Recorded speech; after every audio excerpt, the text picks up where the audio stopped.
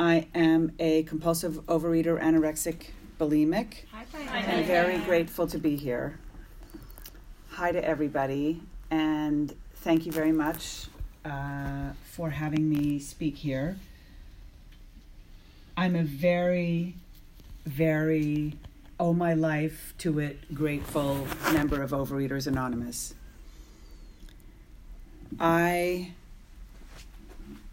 had no idea that what was going on with me with food was something that could be helped or alleviated, or that it was connected to anything else. I grew up in a very small town in Quebec, and what looked like a normal family. I was one of 5 kids, parents, and my grandmother lived with us. I do associate my childhood with food, and in those days we had an allowance. I think it was 5 cents a week, actually. And I associate my childhood with penny candy and allowance, keeping a box of Trix cereal under the bed, my own private box, and inventing Oreos by putting icing in between cookies, long before they existed. And I came up with my own inventions of how to do almost anything, including food. I was the tallest kid in the class, and I was the biggest kid in the class. So in those school photographs in elementary school, I'm in the middle of the back row. And I'm 5'9", and I'm the shortest of 4 sisters. So, in my house, I was little.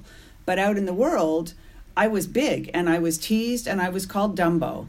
And I can tell you that never goes away, that I still remember that. And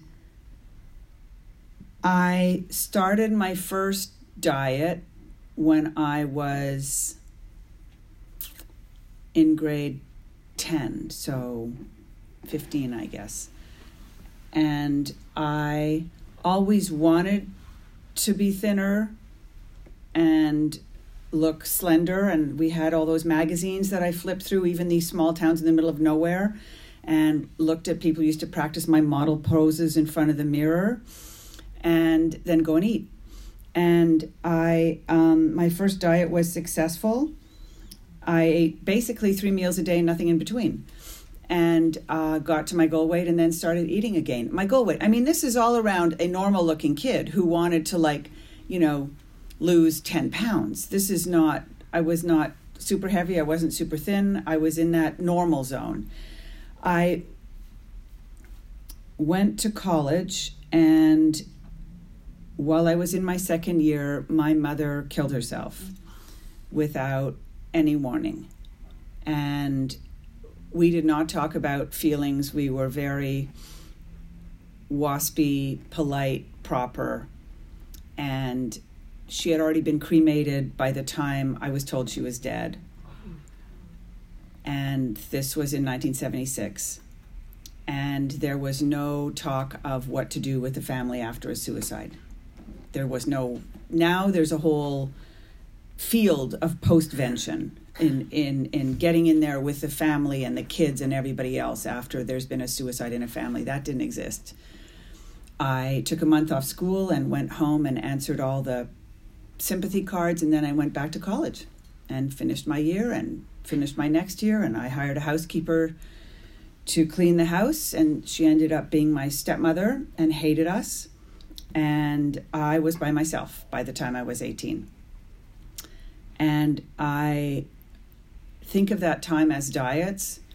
I'm not going to eat this, I'm not going to eat that, I'm not going to eat this, I'm not going to eat that, and then eating it. And then tomorrow it'll be different, and next month it'll be different. And somewhere in college, I went to Weight Watchers, and we all know about the blender and the Weight Watchers. And I got down to my goal weight, and then I remember distinctly that my feeling was, I'm bored. And I was bored, which I now know doesn't exist as a feeling. My sponsor's been telling me for years, there's no such thing as boredom, it's a cover emotion. But back then, I didn't have any of that. So I just thought I was bored, so I ate. And that was my life. And my emotional state went straight downhill because every day I spent hours thinking, I didn't save my mother. Why didn't I stop it? Why didn't I see it? How could this be? How could my mother kill herself? What sort of family are we, and what sort of kids are we, and what sort of daughter am I? If my mother wants to kill herself, I better eat. And that's how I got through my 20s. And I saved all the pills that all the doctors that I went to gave me because they saw somebody who was depressed. And in retrospect, nobody asked me how I was feeling, ever. And I was 29, and I had saved all the pills from all the doctors, and they were all in a giant shoebox. And on my 30th birthday, I was going to kill myself because I had tried everything. I can't explain the hell that every single day was on the inside. On the outside, I went to school, I put myself through graduate school, I came down to the States, I got a great job, I had a bunch of friends, I was training for marathons, and every single day I wanted to die and I wanted to be dead. And when I was 29 and a half, I heard a woman say, if I can't lose 15 pounds, I'm going to have to go to that Overeaters Anonymous.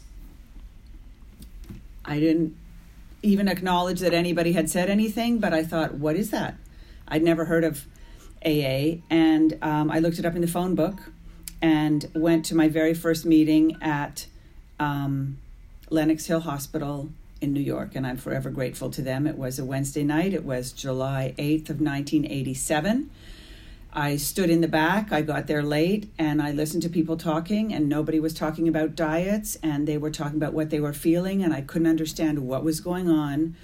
And then they said the meeting was over, and I left because, God forbid, I would talk to anybody.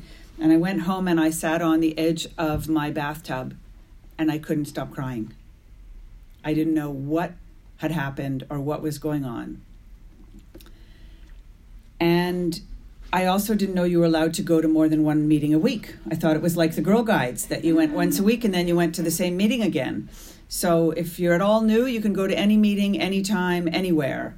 And I went the following Wednesday, July 14th, 1987, and that was the first day of my current abstinence. So I have 31 years today. And I say that because I've now been abstinent longer than I was in the food. And my life changed dramatically and circuitously. I was so afraid to have somebody say that they would not sponsor me that I didn't ask anybody to be a sponsor for 6 months. I went to a meeting of some kind every day. I was in therapy. Thank God I had outside help. I was in therapy and OA, and I dipped my toe in Al-Anon. So every single day for the first 2 years, I had mostly OA, 5 meetings a week.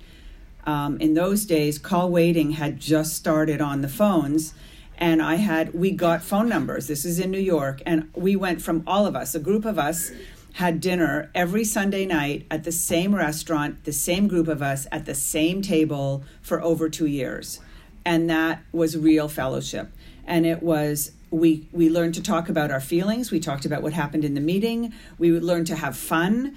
All those things that we learned to do in this program, I was able to do on a microcosm. And as a matter of fact, one of those dinner people, 2 of them, I've already spoken to this morning, because that's what this program does. It gives us bonds that go on and on and on and on and on. I finally got a sponsor, 6 months in, got a sponsor because I was going out of town and I was afraid I would eat. So I had an abstinence that was no purging and no binging and no spitting up my food. I had developed chewing my food and spitting it up into an art form. And except the self-hate and the guilt and the shame seem to have been the same no matter what we did with food. It sort of, that runs across the board. I got a sponsor. I had that same sponsor for 20 years, and then she left the program, and I had a different sponsor, and now I have my third sponsor. And I really believe in sponsorship. And I've also learned that this recovery is a roller coaster. And I know we tend to use a lot of the same words over and over, but for me, it's because it works. In my first year, my recovery was about the food. What am I going to eat? Where is it? How do I make sure it's safe food for me, meaning it won't trigger me? And will I have enough? Always a big issue. And my second year, my feelings started coming up. And my second year was about anger and rage. That's the best way to describe it. I wanted to razor people's faces. I wanted to shoot them. I literally imagined taking a razor blade and making X's on people's faces. Didn't even know them. Didn't matter. They hadn't even done anything. They were just there. And that was, the good news is I was encouraged to feel my feelings. What I learned was, even if I just feel my feelings for myself, that's recovery. Even if I can just acknowledge, I'm sad, I'm lonely, I'm envious, I'm happy, I'm jealous, I'm relieved, I'm disappointed. All those things, I didn't know they all had names, and I couldn't have identified them. But in here, I learned to identify them. I didn't know what colors I liked. I didn't know what I wanted to do with my hair. I didn't know what I wanted to do for a career. I didn't know, because on the outside, I was functioning away, but on the inside, I was so separated from who I was, what I wanted, what I believed in, what I cared about. None of those things ever got developed because I was so busy in my head. I have since gotten into Al-Anon, and the reason I say that is because my sponsor told me to, and I now will not sponsor anybody in OA unless they also go to Al-Anon, because my experience is that so many of the issues that we have in here have to do with people, places, and things, and that's what we ate over, and that's what I was taught. That it's the Al-Anon stuff that had me eating in the first place. That's just my opinion. But it really has helped me. It helped me clean up my food when I first went to Al-Anon 30 years ago. The other thing that changed my life, second to coming into the program, was meditation. Daily meditation practice. My sponsor dragged me to a workshop 15 years ago, 16, and July will be 16 years of daily meditation. I started with 3 minutes. I couldn't focus on anything. All I could think of was all the thoughts going through my head. That's not the case anymore. And I use this third step prayer as a meditation many, many, many times every morning. That's part of my meditation, is to say that prayer slowly and to say every word of it and to say it and mean it. I also want to talk about doing service in this program, because doing service changed my recovery from the beginning. I was taught to show up. I was taught to lead meetings. When I came in, we didn't have OA literature. We did the steps out of the AA 12 and 12, and I'm very grateful for that.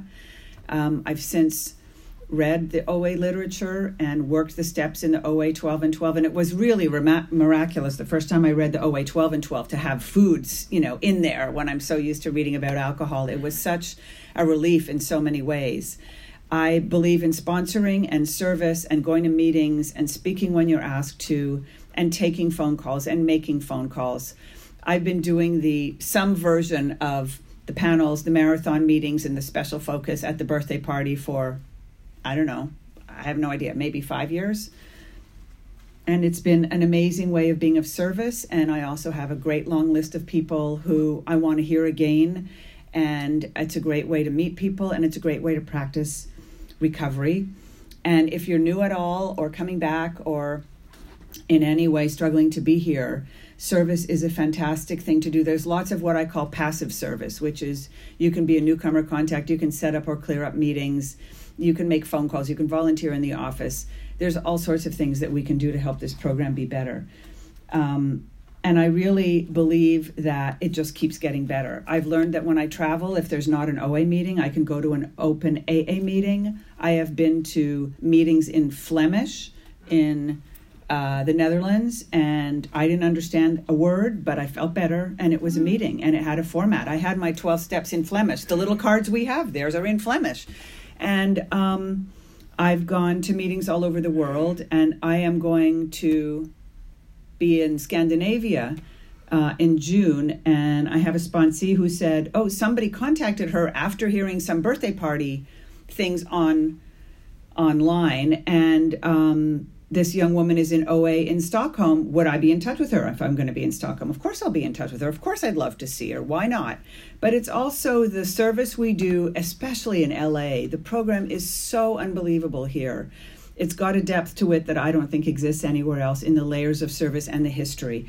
And the number of people who come to the birthday party because they've heard these sorts of recordings from meetings like this, from the kitchen sink, from the light a candle. They are life-changing for people. There are meetings in the Midwest where their meeting consists of listening to a speaker who's abstinent, and they're in the middle of nowhere. I've heard it from Australia. I've heard it from here. I've heard it from Europe. So it's a real service that we do. I was not very good at having relationships with men, and I preferred to be a bowl of popcorn watching a movie, thinking about having a date, than actually having a date. Much to my surprise, I met somebody 20 years ago and got married for the first time in my 40s, and I've been married 20 years now to somebody who is 90. By the way, that's 30 years older than I am. And it's been its own lesson, and I am not the best married person because I grew up having to take care of myself and live on an island and do it for myself.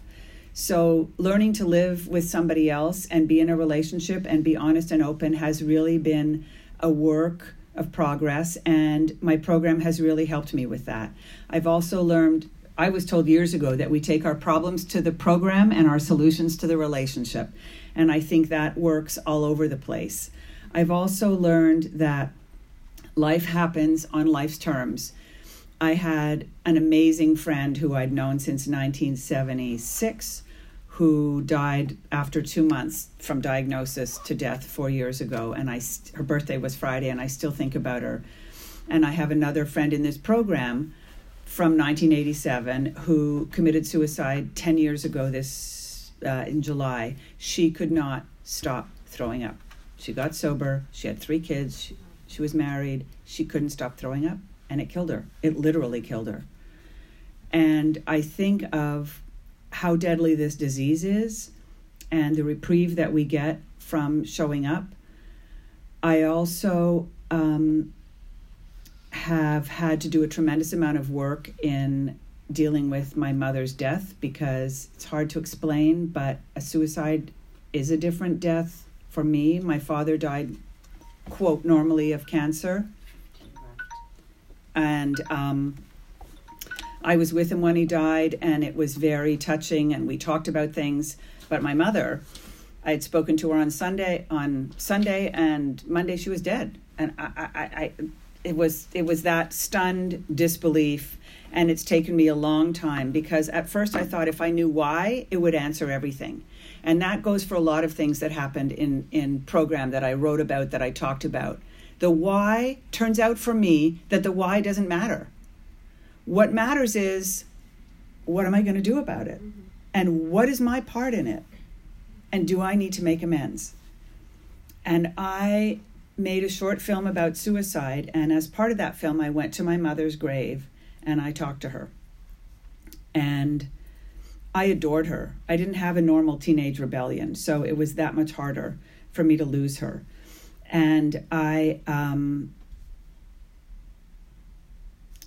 did a lot of work on finally finding my anger at her for leaving, because even though people said, you know, your mother killed herself, she abandoned you, on some level, there's got to be some anger in there. Couldn't find it. I was guilty for so long, but I finally found it because I was abstinent, because I was in this program. And 4 years ago, I went hiking with my siblings at one of our sibling reunions, and my 4 siblings are my best friends in the world today, and I'm very, very grateful for that. And as my therapist told me, that your parents teach you that. Your parents teach you how to be with each other, and that's something I'm very grateful for. We were hiking, and I went down a slope to meet my sister and slid, and as I slid, I heard my ankle snap.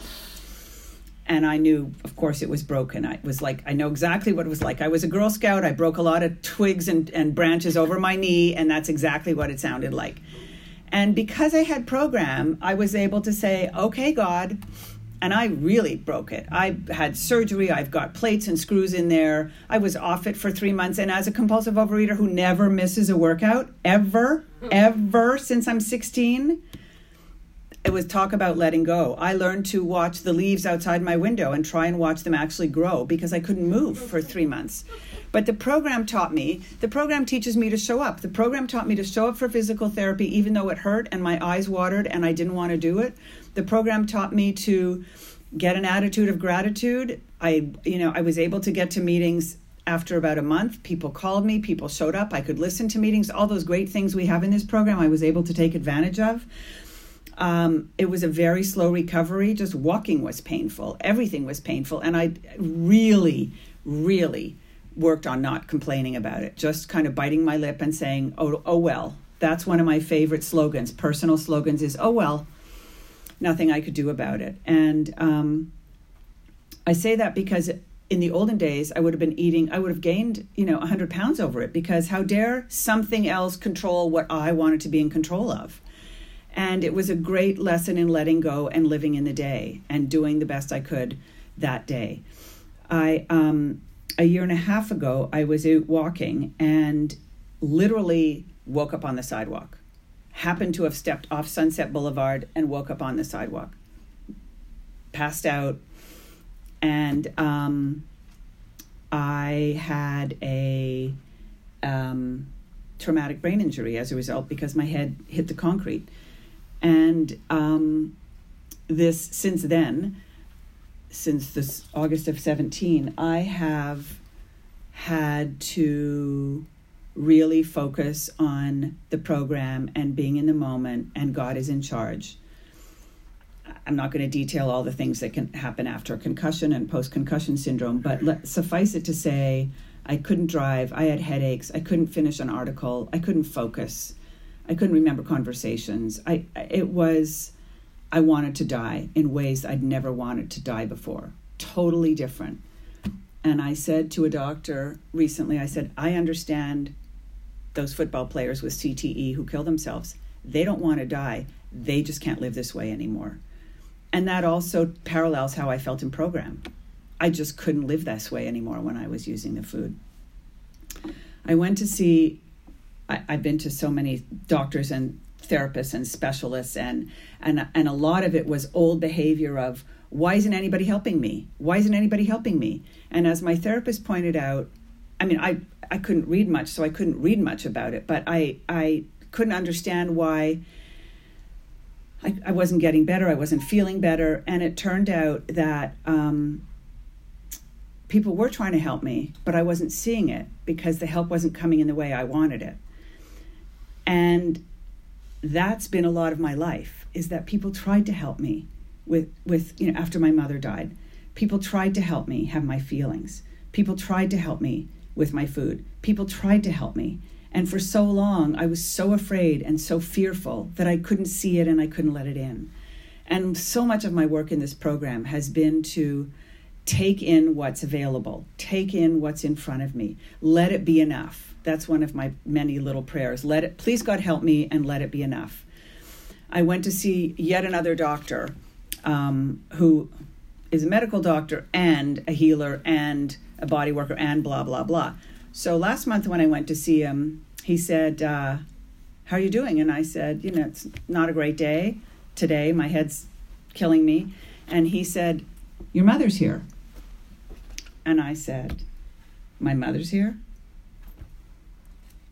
What is she? Is she in limbo, as they say? Is she stuck? And he said, no, she's not stuck at all. She's here to help you. And my first response was,